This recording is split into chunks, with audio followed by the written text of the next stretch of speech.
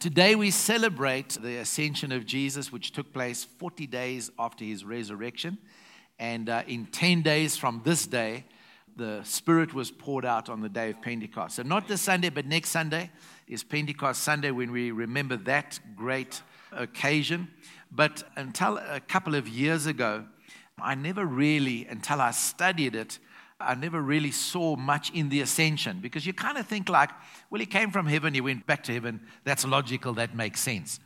But it features so powerfully in the scriptures, but you've got to look for it, because often the apostles were giving testimony, giving witness to the resurrection of the Lord Jesus Christ. But his ascension features very, very, very, very strongly in the New Testament teachings. And the reason for that is because it's got such direct application to you and I as believers. Is that okay? So let's just go through it. So in Acts chapter 6, we read of the occasion. This is the historical record of the occasion. So Acts chapter 1. So let's go to Acts chapter 1, and we're going to read just from verses 6 to 11. Mark's gospel mentions the ascension, and Luke's gospel mentions the ascension. But listen what it says, verse 6. Then they gathered around Jesus, and asked him, Lord, are you at this time going to restore the kingdom to Israel? They still did not understand concerning the kingdom of God. Is that right? And so he said to them, it's not for you to know the times or dates the Father has set by his own authority. Yes, there would be work of restoration, but Jesus spent his whole ministry teaching the kingdom of God is in you. It's at hand. You know, he said, I won't drink of the fruit of the vine again until I drink it anew in the kingdom. And on the road to Emmaus, when he went with the disciples into the house of other disciples, he partook of communion. So what was he saying? The kingdom is here. Amen. And so he said to them, it's not for you to know the times or dates the Father has set by his own authority, but you will receive power when the Holy Spirit comes on you, and you will be my witnesses in Jerusalem, in all Judea and Samaria, and to the ends of the earth. After he said this, he was taken up before their very eyes, and a cloud hid him from their sight. And I want you to just imagine it, picture it.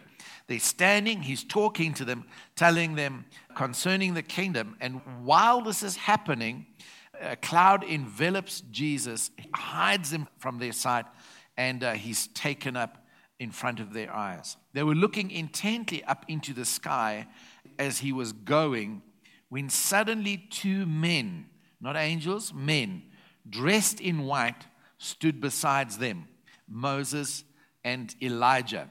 The Gospels tell us, so it's highly likely it's them, because they appeared with him at his transfiguration. Men of Galilee, they said, why do you stand here looking into the sky? This same Jesus, who has been taken from you into heaven, will come back in the same way you have seen him go into heaven.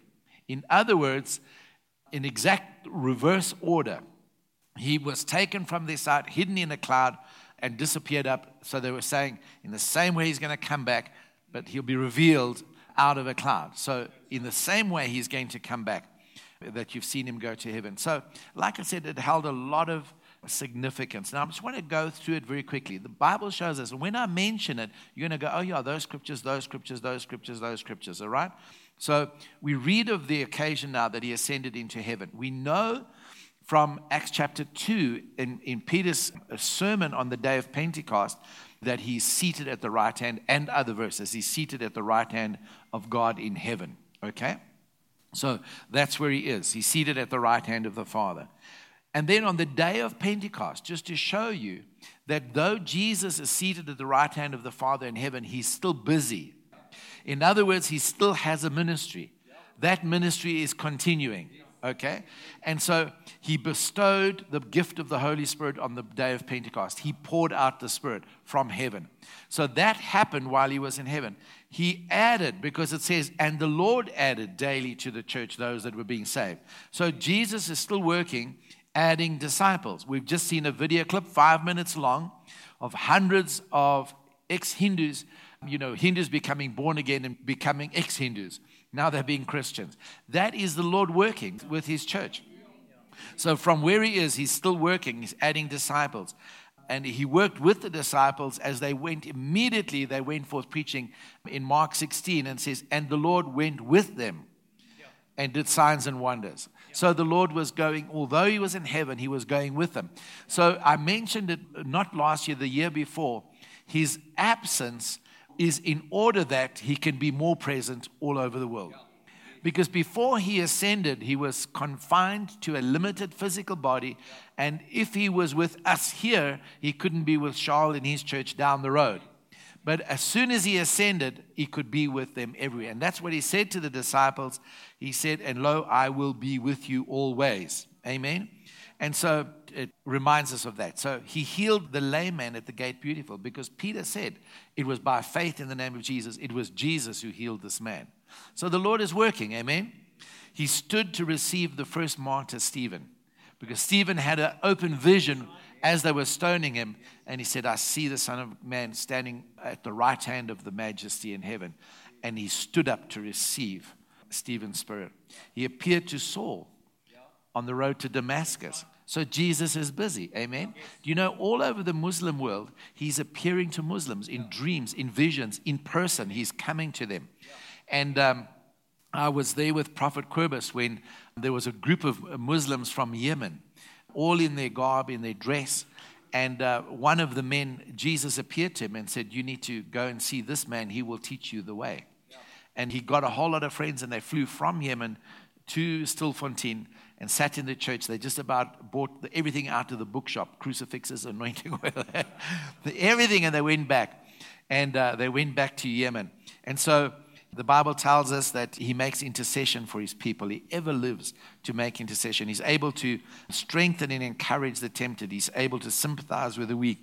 He's able to save to the uttermost. He lives forever. He's our great high priest. He possesses a priesthood that will never be passed on because he lives forever. He appears in the presence of God for us. He's our advocate with the Father, says John, and he is waiting until all enemies become his footstool. So in other words, he's working through us, and then he says through Paul in 1 Corinthians 15, the last enemy to be conquered is death. Is that okay? And so we see that while he was on earth, there was a pre-existent glory. Then there was a glory that was displayed when he became flesh. But now he has a different glory. He's gone back to the glory that he had before that he came. So not only that, but the ascension is the proof of the victory of Jesus. And there's a real sense of that his position on the throne is a reward for his obedience. Paul tells us that in Philippians chapter 2. Because he became obedient unto death, God has highly exalted him. Now, all of this has got real application for us. So I'm going to just throw things in every now and then. The ascension of Jesus means everything for us, already because of all the reasons I've mentioned. But not only that, Peter tells us that if we humble ourselves, if we submit ourselves under the mighty hand of God, he will raise us up. And so there's a real sense in which when we overcome, we begin to really experience the seated in heavenly realm with the Lord Jesus Christ. And I'll give you some verses for that. So it was a proof of his victory. It was a position of honor. It was a place of power, a place of happiness, because Psalm 16 says, thou wilt show me the path of life. In thy presence is fullness of joy. At thy right hand there are pleasures forevermore. Isn't that awesome? Amen. And so even for Jesus, it's a place of delight. And so he humbled himself. He took on the form of a servant, became obedient unto death. But now God has exalted him back to that place. And that's why in his priestly prayer in John chapter 17, he said, Lord, glorify me with the glory that I had once before. And Jesus said, I have glorified and will glorify it again. Okay? So it's a place of rest, a place of permanence. It's heavenly as far as his ministry is concerned. And the fact that Jesus is seated there shows us that his work of redemption is finished. Salvation has been accomplished. But how many of you know the work of sanctification is still going on? And that's because of where he's seated right now. And it's a place of lordship, intercession, and where he pours out the gift of the Spirit, his presence, and we expect him to return from there. So let's go to Ephesians chapter 2, 4-6. King James translation or New King James translation. But just listen to this. I'm going to read the first two words to you, and then we're going to go on into the rest of the verse. Is that okay? You're all listening? But God. Everybody say, but God. So you see, it's in the Bible. I went through a hard time and it was really tough in there, but God. Amen. And basically what Paul was talking about in the verses prior to this, he was saying, as for you, you were dead in your transgressions and sins in which you used to live. When you followed, the ways of this world, the ruler of the kingdom of the air, the spirit who is now at work in the disobedient. All of us at one time lived among us, Paul said, and we were by nature objects of wrath, of God's wrath. But God.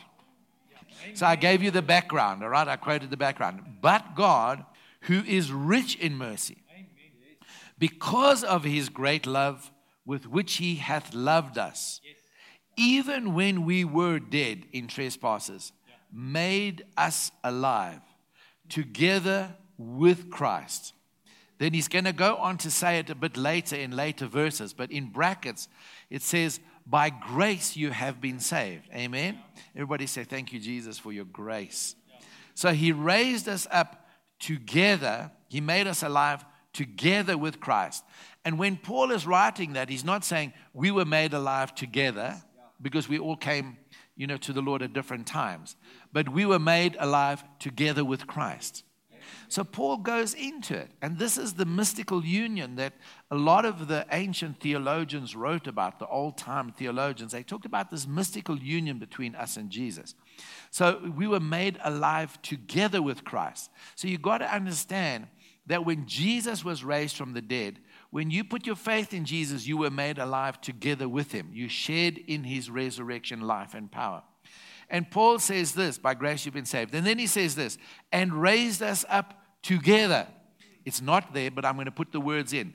You raised us up together with Christ. So this is what John is talking about in Revelation. He's talking about those who participate in the first resurrection. That's this. Does not partake, will not go through the second death. And the second death is eternity separated from God. That's the book of Revelation. Are you good? So he raised us up together with Christ, and he made us to sit together with Christ in the heavenly places. And he actually says, in the heavenly places in Christ Jesus. Is that good? So have a look at that verse there. You see the word places is in brackets. In other Bibles, it would be in italics. It would be italicized. In other words, the translators put that in to try and show us what the heavenly is. But if we take it out, it doesn't make any difference because he raised us up together, made us sit together in the heavenlies in Christ Jesus. Is that okay? Now, I want you to know, I did a little bit of Greek study and then I gave it up. But the point that I wanted to bring out for you is that the tense in this verse here is that it has already taken place. Is that okay? It's basically past tense. It's happened. In other words, what the apostle is saying, the moment you put your faith in the Lord Jesus, he raised you up together with Christ. He made you sit together in the heavenly realms with Christ Jesus. It's happened. It's not something you got to try and attain to. It's not something you got to try and do. It's an accomplished fact. It's part of your salvation. And so here comes the thing. Here comes the thing. And I know we're talking about the ascension of Jesus, but I want to make it applicable to us. What does it mean to us? It means that, your tush is sitting on a chair and the address is 29 DF Milan Road. But according to the Apostle Paul, he is saying that you actually literally are, maybe not physically, maybe we're not occupying it spatially, but spiritually, you are seated with Christ in the heavenly realms. I mean, isn't that incredible? Now, we would all think and feel it a great honor if your phone rings, you don't recognize the number, and this man talks to you, and he tells you there's some men at the door, and he's inviting you to come and sit with him and have a meal and discuss. And as he's talking, he says, they're at your house right now. There's a knock on the door, and you're going to open the door. And here is a security contingent from President Ramaphosa's office. And you go like, what? And he's invited me? Why? And you go and he comes in, he said, sit down. And he said, your name came to me, and so I got a hold of you, but what I'd like you to be, I'd like you to be my personal advisor. I mean, we would count that an honor and a privilege. Yeah. Would we not? Yeah. We'd go like, is he talking to me? You know? I mean, it makes absolute sense, of course, but, you know, but me, you know, why me? Well, the King of Kings, the Lord of Lords, the God and Father of our Lord Jesus Christ has done that, literally, for us. And he said, come, I want you to come and sit with me. Not to be his advisor, but to co-work with him, same thing. And so it's an incredible thing. Now, what impact does that make on my life? How does that affect my day-to-day Christian walk? What does that do for me? Well, it does everything. But why aren't we experiencing it? Maybe because, you know, I haven't taught it properly. I don't know. But I'm changing that tonight. Is that okay? No, but I have taught it in the past.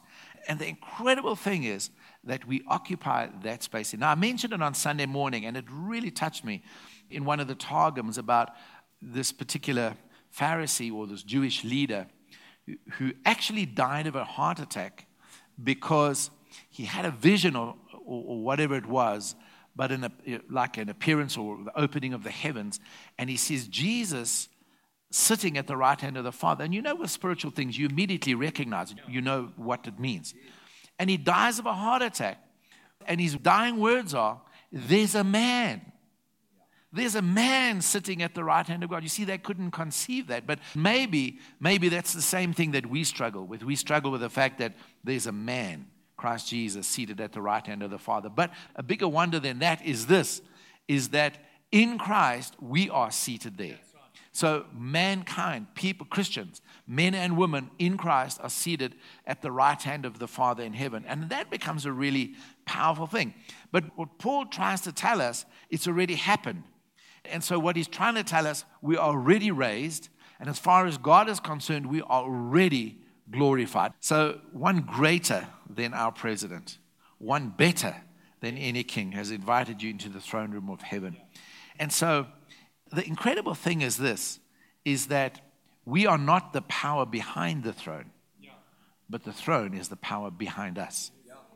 Yeah. And that starts to change things. Is that okay? So, you know, if I had my Bible here, one of the easy ways to explain it is if I take my Bible out of my bag and I take a little piece of paper and I put the paper inside of my Bible like this. And I give my Bible to Andre, the paper is still in the Bible. Let's just say I want to bless somebody, maybe Pastor Cornet down in Mossel Bay, and then I put this with DHL, and I dispatch it. When the Bible gets to Mossel Bay, where will the paper be? Still in the Bible. And really, that's our position in Christ. So when he went to heaven, we went with him. We ascended in him. So we're there in Christ. Is that okay? And so we need to see that and understand that. So here it is. All the co's, okay? It's a cooperative almost. So we co-died with Christ. We were co-buried. We were co-resurrected. We were co-joined with him. We were co-raised. Now we co-seated with him in the heavenly realms where we co-rule and co-work with him. So we are laborers together with him. And that's the modus operandi of Jesus. He said, whatever I see the Father doing, that I do. Whatever I hear the Father speaking, that I do. He was a co-laborer, a co-worker with Christ Jesus. Now, in Ephesians 2, I quoted those verses to you where the Apostle Paul says, but God, who is rich in mercy. But God. Everybody say it with me. But God, amen, who's rich in mercy. I want to just give you the background to those verses. In Ephesians chapter 1 and verse 19, because there's no chapters and verses in the original text. So Paul is writing and he gives a little bit of background to the resurrection. And the background to it is this, is that God wanted to show us, here it is, the exceeding greatness of his power toward us who believe. That power, basically, is like the working of his mighty strength. And now he says, It's the working of his mighty power, says the New King James, which he worked in Christ when he raised him from the dead and seated him at his right hand in the heavenly places or heavenlies, far above all principality and power and might and dominion and every name that is named, not only in this age, but also in the age which is to come, which is what we live in now. That's why it's a big deal, because it's the working of God's power. So the working of God's power in us when we accepted Jesus was that he immediately raised us and seated us at the right hand of the Father. Amen? Yeah. So the New Testament writers really make a very big deal of it. And so Peter, preaching on the day of Pentecost, said this in Acts chapter 2, verses 33 to 36.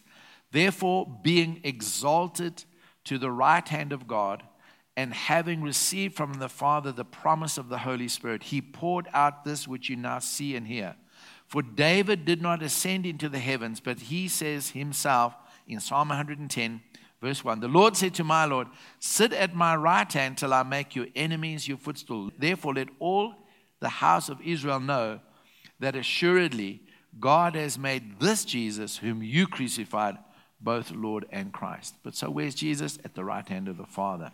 So, in Hebrews chapter 1, verse 3, the Apostle Paul makes a big deal of it, and he says this, that Jesus is the brightness of his glory, the express image of his person, upholding all things by the word of his power. And when he had himself purged our sins, he sat down at the right hand of the majesty on heaven. Everyone say, sat down. You know, I think I said this year before last when we did have Ascension Day. I think it was year before last. And I said this, it's really incredible because Stephen sees Jesus standing at the right hand of the Father. Paul says here, Jesus sat down. And for me, the best way to explain this is this, that when Jesus had worked out our salvation, the sitting down in the Hebrew thinking was, the work is finished. So when he ascended, he sat down at the right hand of the majesty. He was saying, the work of salvation finished and clear. This was the finishing of what he said on the cross, it is finished. Is that all right? But I believe he immediately then stood up to begin his priestly ministry in heaven. Because the priests never sat down. They were never allowed to sit down in the temple. They never sat down. They were standing and serving in the temple. And so positionally, he just sat down and immediately stood up. So the work of salvation is finished, but then his work as our high priest immediately continued. And so that's why Stephen sees him standing to receive his Spirit as his great high priest. Amen? And so it's a big deal, this thing about the ascension. So the Father was validating the ministry of Jesus as a man. It's incredible. So do you want to have a look at Hebrews chapter 10, verse 12? Isn't it wonderful how the Holy Spirit inspires the use of words? Now imagine if the Apostle Paul had heard wrong and had not put this particular word in, it would have changed the outcome of that whole verse. But look at what he says. But this man, can you see that? Hebrews 10:12. Yeah. But this man. So why does the Holy Spirit inspire that?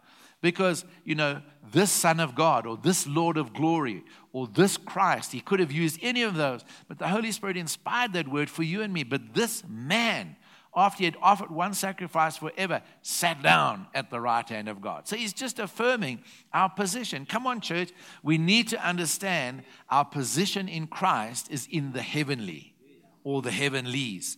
But let's use the word. It's in heavenly places, okay? There's 4 realms, and these realms came about because of man's sin. And the first realm basically is glory, because Psalm 8 tells us he set his glory above the heavens. And then there's the heavens. And then there's the earth, and then there's below the earth. So there's different realms, but the realm that we are in is in the heavenlies. That's actually the realm that we live in. And so mankind, and we are now seated at the right hand of the majesty in heaven. So a man sits on the throne, which to me is really, really incredible. And showing that God has deified us. So Psalm 8, the 8th Psalm, verses 3 to 6 says, when I consider your heavens, the work of your fingers, the moon and the stars which you have ordained, what is man that you are mindful of him. Now, let me just tell you what God's thoughts for you are. Let me just tell you. When we know that God has good thoughts for us. Is that all right? But the mindfulness of God is this: the Son of Man that you visit him. For you have made him a little lower than the angels. If you put it together with Hebrews 2, you made him a little lower than God. Yes. Is that okay? Yes. Now, isn't that incredible? God made you a little lower than himself. Correct. Is that okay? So you're a little lower than God. So there's God and Jesus and the Holy Spirit. And then just underneath, just a little lower. Now, Andre shared that with me in the Hebrew interpretation. But chat to Andre about it. It got incredible insight to that, as far as the Hebrew is concerning that particular verse. So a little bit underneath God in our importance, in our authority, in whatever. So it's not God and Jesus and the Holy Spirit, then angels, and then demons, and then us. No. It's like they say in the Middle Ages. There was man, and then there was his children, and then there was his dogs and cows and everything, and then there was the wife. No, but that's how they regarded it in the Middle Ages. It's true. So, the wife was way down there. Now, how that came about, heaven knows, But the thing is, sometimes we think that it's like that with it. No, it's not. We were made a little lower than God. That's right. So the amazing thing is, he says, but now you've crowned him with glory and honor, and you made him to have dominion over the works of your hands. You've put all things under his feet. That's an Old Testament scripture, church. He's put all things under your feet. So in other words, if all things are under your feet and you seated with Christ in the heavenlies, it's far under your feet. Is that okay? It's far beneath you. And it should begin to speak to us concerning the kind of authority we have in Christ Jesus. Is everybody listening to me? So I want to try and just explain that to you, but let me just reinforce this point. Philippians 2, 5 and 6, the Apostle Paul says, let this same mind be in you. Okay, everybody say, in me. I need to have this mind of Christ, this particular thought. The segment of the mind of Christ. You want to hear what it is? Who being in the form of God, did not consider it robbery to be equal with God. One translation says, Jesus didn't have to grasp at equality with God. Why didn't he have to grasp at that equality? Because he was equal with God. So when Paul says, you need to have this thought in your mind, you don't have to grasp at trying to be and to elevate yourself and be in a position with God, level with God. Jesus took us. He's seated at the right hand of God, which is a place of power, privilege, and authority. And he says, come, you sit here, right here with me. We sit on the same level, same chair level. It's not one higher chair and a slightly lower and a lower. It's on the right. I mean, isn't that amazing? Yeah. I mean, doesn't that do something for you? Because that should have an outworking and an impact into our daily life, because that's where we operate from. In other words, we operate in a realm. Now, I want to just say it, and I will do some teaching on it, but I do not believe, and that's why I'm teaching on Udemy, that who is Satan really? He was not Lucifer, which means then, according to their theology, he was never an archangel. Number 2, he was never then the worship leader in heaven. Number 3, it means that he doesn't have right of access to heaven because he once was an authority who was there. He doesn't have that. So he can't. He can accuse us in our consciences before God, but not to God in his presence in heaven. For heaven's sake, how stupid can some people be? Because if he says about human beings, no one can see God's face and live, how can that little wormish, devilish thing go and stand in the face of God? And he would be obliterated in a second by the glory of God. He can't. He has no right of access. And I show it from scripture after scripture after scripture. So, amen. So, anyway, I don't know how I got there, but it was fun. Anyway, so let the same mind be in us that was in Christ Jesus. So he puts us on a level plane with Jesus. So we have got such authority over the devil that it shouldn't even be a contest. between us and the devil. Is that okay? We should have such victory and such authority because we're in a place of union with Christ and He's made us equal with Christ. Pastor John, can you really, honestly, well, just read some of the Psalms, that the Elohim called his Elohim together and consulted with them and said, you know why there's such nonsense on earth? It's because you're not taking your place as Elohim, as gods. And I can't remember which Psalm, but it might be like 86 or something like that. I may be wrong. But anyway, and so God is calling us, church, I believe, more and more to understand our position and our authority, our place where we are seated. And so the ascension becomes significant to us. Can I give you a verse that proves it? I'm glad you said yes. Revelation chapter 3, verse 21. Jesus said this, to him who overcomes. And He wasn't talking about one day. He was talking about in our lives. To him who overcomes, I will grant to sit with me on my throne, as I also overcame and sat down with my Father on His throne. So in other words, as we live out our lives, overcoming sin, overcoming the things in this world, He says, you will be stepping into your authority and you will be sitting with me on my throne. Is that okay? Awesome. I mean, come on, church, that's amazing. I mean, let's face it, the more you exercise authority and you see the authority working, the more you grow in authority. And then Jesus is saying, it's a process, and you will see the outworking of it, and I will grant with you to sit on my throne. Now, that's something that is already a past tense accomplishment as far as He's concerned, but it's a growing realization for us. Does this help you somewhat? Okay. So the ascension is also a completion of Christ's work of obedience, but I've already mentioned that. And obedience lifts you up. So just in your practical daily life, obedience exalts you. Jesus became obedient unto death. Therefore, God highly exalted Him. So if we walk in humility and submission and obedience to Christ, our authority grows. Okay. So the next thing that it indicates in reality, and I'll explain the outworking of it, is that we are in reality, truthfully, not of this world.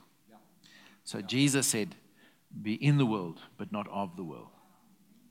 So, people would think it a bit weird if you said, I'm not from here. I'm from somewhere else. But the fact of the matter is, it's true. We're not from here. We have, that's right. I mean, and that's what Paul says. At one time you were aliens and strangers, but now you're part of the Commonwealth of Israel, fellow citizens with God's people. And so, don't say that because they think you are loony.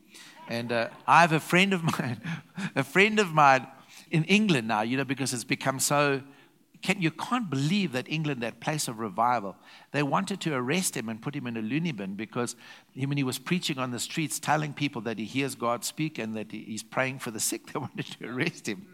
They wanted to send him to the psycho place because somebody that claims he hears from God, he's hearing voices and he claims that he can heal the sick. I mean, what's happened to that country? Amen. I mean, I can see why God called me to be a part of revival there. But we're not of the world. So Paul tells us this in Ephesians 2, the first two verses. He said, you He made alive, who were dead in trespasses and sins, in which you once walked. You once walked in this world, according to the course of this world, according to the prince of the power of the air, the spirit who now works in the sons of disobedience. But now He has raised us with Christ, seated us within the heavenly realm. So we need to live out of that world into this world. Now, I love what one pastor preached once on it, and he says this: my nationality does not reflect my citizenship. I'm going to say it again. My nationality is not a reflection of my citizenship, because I'm a South African national, but I'm a citizen of heaven. So Paul says in Philippians chapter 3, verse 20, he said, listen to what he says, King James translation. He's not talking about speech. He said, our conversation is in heaven, from whence also we look for the Savior, the Lord Jesus Christ. The word conversation is an old-fashioned word which means our lifestyles, our living, our way of life. He said our conversation is not from this world. Our conversation is from heaven. But also our speech should be from heaven. And when I close in a couple of minutes, you'll see why. So Christians, basically, we are ambassadors from heaven to earth. I love what Charles Spurgeon said. Listen to what he says. Little faith will bring your soul to heaven. Great faith will bring heaven to your soul. Little faith will bring your soul to heaven. Great faith will bring heaven to your soul. So now the reason why our citizenship is in heaven, but our nationality is South African, is so that we can bring from what is there to here. Amen? And so it's our duty. This pastor said this. We need to work out our royal position in this world. So how do we implement it? It's very interesting. To implement it, as we start to draw to a close, let me tell you the story. The book of Esther is amazing because it's written at the same time, or more or less in the same period of time as the book of Daniel. And it's just this little nugget of a story, a beautiful story, how even though the Jews were already, in the land of exile, in Babylon, this little story unfolds. And it's about this particular king. The King James calls him Ahasuerus. The NIV, Xerxes, King Xerxes. Now, he's the king, and he's very wealthy. He's got 127 provinces. I mean, his kingdom goes all the way to India and all over the place, right down to Egypt. Powerful king. And he has a wife. Her name is Vashti. So now he's throwing all these banquets for all these people, and then he has days and days of drinking and free drink and food for his citizens and things like that. And now he's lacquer drunk. And now he wants to show off his beautiful wife. And she's probably had it up to here, drunk old coot, something like this. But he wants to show off her beauty. So he sends messengers, go and call Queen Vashti. And, so she's kind of like fed up, No, he's just going to parade me around like a trophy. He's shown all his wealth, and bragged about all his wealth. Now he's going to bring out, he's shown his wealth, he's shown his animals, he's shown it, now he's going to bring out kom vrou. And so she's got to come. And she goes, no, I'm not coming. I'm not coming. Shock horror, you don't say that to a king. Bev would never dream of saying that to me. So you don't say that to a king like that. So anyway, they get together, decide she's banished from his presence, never allowed back in his presence, and they say, go and find someone else. So people go through all out the country, and there's this girl, they've hidden the fact that they're Jews, and they find Esther. And you know the story, how she's brought in and things like this. The incredible thing is that her cousin or uncle Mordecai would often go to the gate, and he mentored her and raised her from young and taught her about the Lord and things like this. But one day sitting at the gate, and hears a plot of some of the king's men, generals, plotting to kill the king, King Ahasuerus. And so he goes and tells Esther, and Esther goes and tells the king because he's pretty infatuated with Esther because of her beauty. And so the king investigates, and they put these two generals to death and those with them. But it's written in the annals of the king, in the records. But no recognition comes to Mordecai because God is so clever. And later a man rises up, and his name is Haman. Now he's pretty important as far as the king is concerned, but every time he comes riding through the gate, everyone bows before Haman. Whoa, hail Haman, except Mordecai. Just a man. Yeah, who are you? Just a man. And so Mordecai won't bow. So now Haman is furious. And then he makes a plot. He goes to King Ahasuerus, and he goes like, there is these people.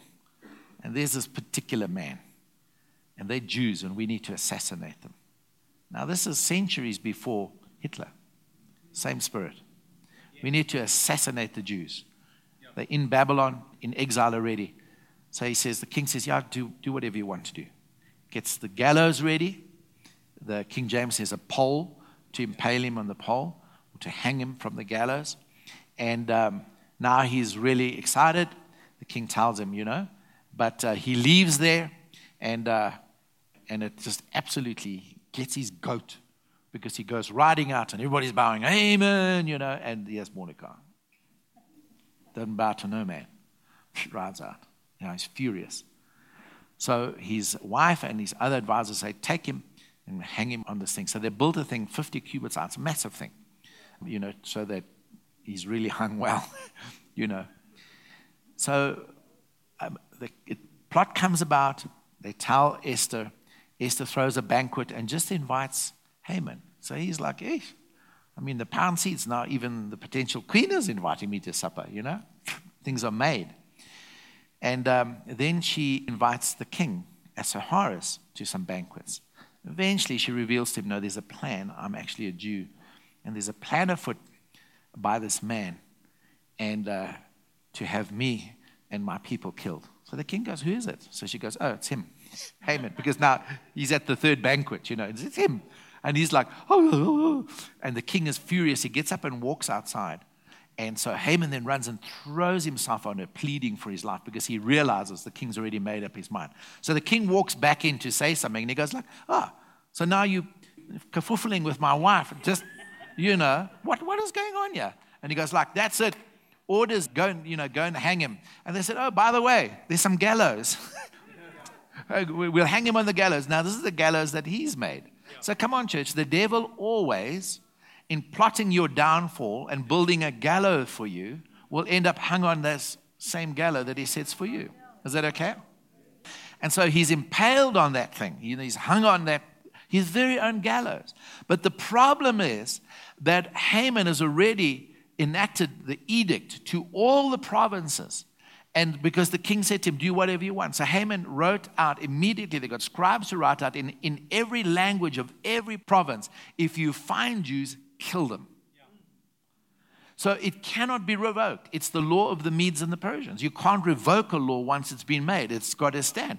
And that's why even Daniel was thrown to the lion's den. Same law of the Medes and Persians. And I can't revoke it. So he had to go through with it. So Mordecai then, there was a little story in between how eventually, Mordecai was honored because the king is reading and he reads about the plot to kill him and he goes, who was that guy? That was Mordecai. Mordecai would always sit in the gates to try and get word of Esther. And he says, did we do anything for this man? No. So he orders Haman, this is before Haman's killed, what should we do for a man who's done this and this? And he goes, give him the chariot and put robes on him and a ring on his finger and parade him through town. He says, okay, you go and do that for Mordecai. So everyone's going, is this the guy that won't bow to me? So he's going to run and go, hail Mordecai, hail Mordecai. And what a story, incredible story. But anyway, and so Mordecai then goes to the king. That's amazing. So should I just read it for you? And this is how we will close.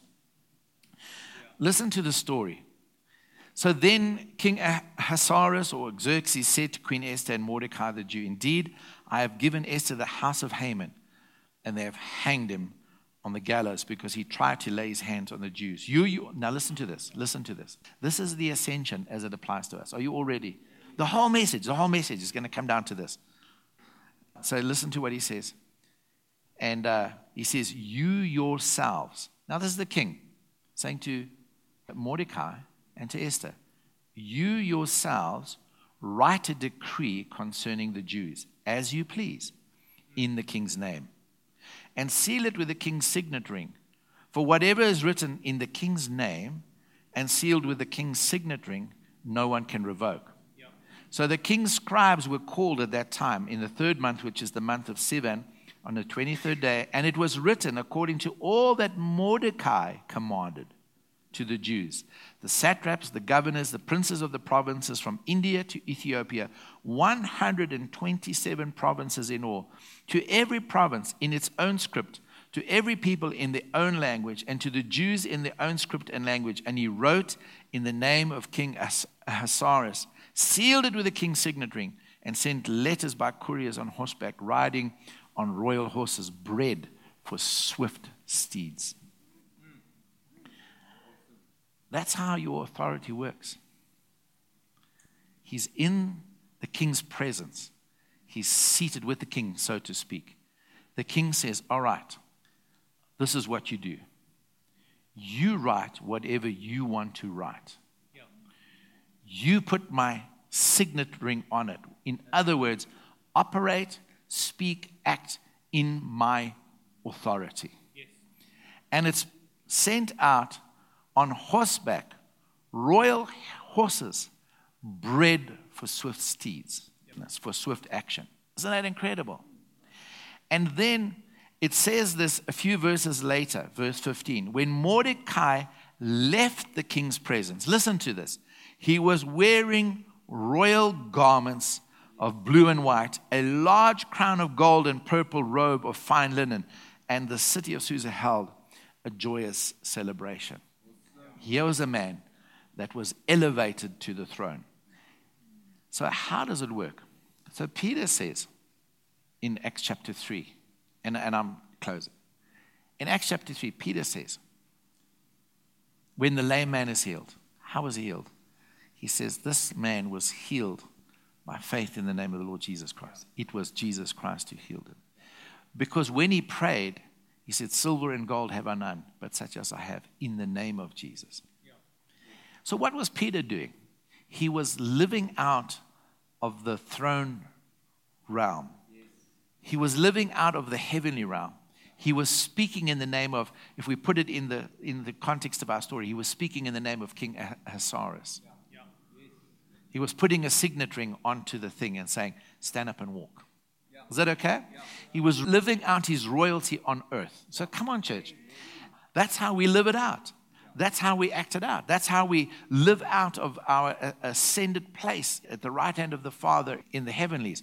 The king didn't say, all right, this is what I'm going to do, and do it. He said, you guys write the story. You write whatever you want to write. So what did Mordecai write? Mordecai wrote to every Jew and said, there's a day on which there's going to be an attack coming. Get swords, get weapons, defend yourselves, and anyone comes against you, slay them. And it happened, and they slew many, many of the Medo-Persians, the king's own people. They slew them, and the Jews survived. Is it okay? Amen. So what do we write? What do we write? What's our story when you're faced with a story? What you do is you go to the Bible, and you say, what did Jesus say I can do? Because Peter says in 2 Peter, we have been given all things pertaining to life and godliness. So we act out of heaven when we write the script. But, very often, we say, but we don't feel like we're seated in the heavenly realms. Now, I want you to know, if the South African ambassador goes to China and he's got to go and speak to the supreme ruler of China, he doesn't walk in there and feel the president's presence.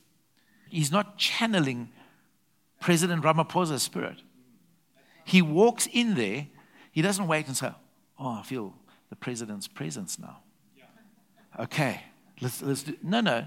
He knows his position. So he walks in there and says, Supreme Ruler, this is what we, the South African government. He just speaks. Is that okay? So you don't have to wait till you feel anything. You act out of that position because that's where you're seated already. It's an accomplished reality. So you just go to the words of the Bible. If you know anything in the Bible that's true, that's a promise, you can speak it out and say, that's it. So you don't have to feel it. You don't have to feel anything. You act out of the word. So my advice is, Paul's advice as I close, Colossians chapter 3, verses 1 to 3. Since then, NIV, since then, you have been raised with Christ. Since then, you've been raised with him, resurrected with him. He says, set your heart and then set your mind on things above where Christ is seated at the right hand of the majesty. And when Christ, who is your life, appears, you will appear with him in glory. What is the highest realm? Glory realm. Is that okay? And so our meditation needs to be, our realization, our revelation needs to be that that's where I'm seated, and my mind and my affections. So in other words, in my logical thinking brain, I need to teach it to understand that I literally, spiritually occupy a place next to, on the right hand of Jesus, who's on the right hand of the Father, a place of privilege and a place of power and authority, and that's where I operate from. Is that okay? It means in real life that we should have an aerial view of all of our problems. Because very often we're looking up at our problems like this and making mountains out of molehills. But God wants us to change the perspective, and He wants us to have an aerial view down, looking on them and go, oh, is this the problem? And our king, Ahasuerus, is saying, write the script. Take my seal. Put it on it. Whatever it is that you speak, that's what you can have. You can determine it. That's how our position in the heavenlies works. Is that okay? Amen. Amen. Father, we just want to thank you for your word. Come on, give the Lord a hand. I thought that was good. Amen. So let's understand. I want you just to say after me, I'm seated in the heavenly realms in Christ Jesus. I'm seated at the right hand of the Father in heaven. He has given me all authority in heaven and on earth. I am Christ's ambassador on earth. My nationality is South African. My citizenship is in heaven. My conversation is from heaven. I live out my royalty on earth, but from a heavenly position. And so I can speak the script. I can write the script. I can act on behalf of my King and my Lord on this earth, and I can determine whatever I want. In Jesus' name. So, Father, I bless your people. I bless all those who are viewing live stream. Father, I want to thank you that we will view our problems differently.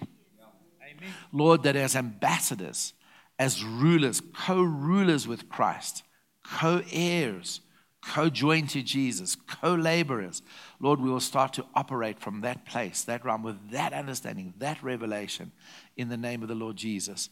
Father, that we will treat sickness that way, we'll treat problems that way, we'll treat lack that way. And Father, we will bring healing and deliverance to people from that realm.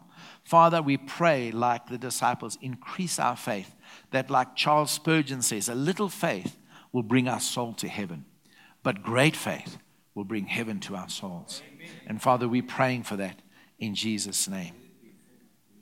And everybody agreed and said, Amen. Amen.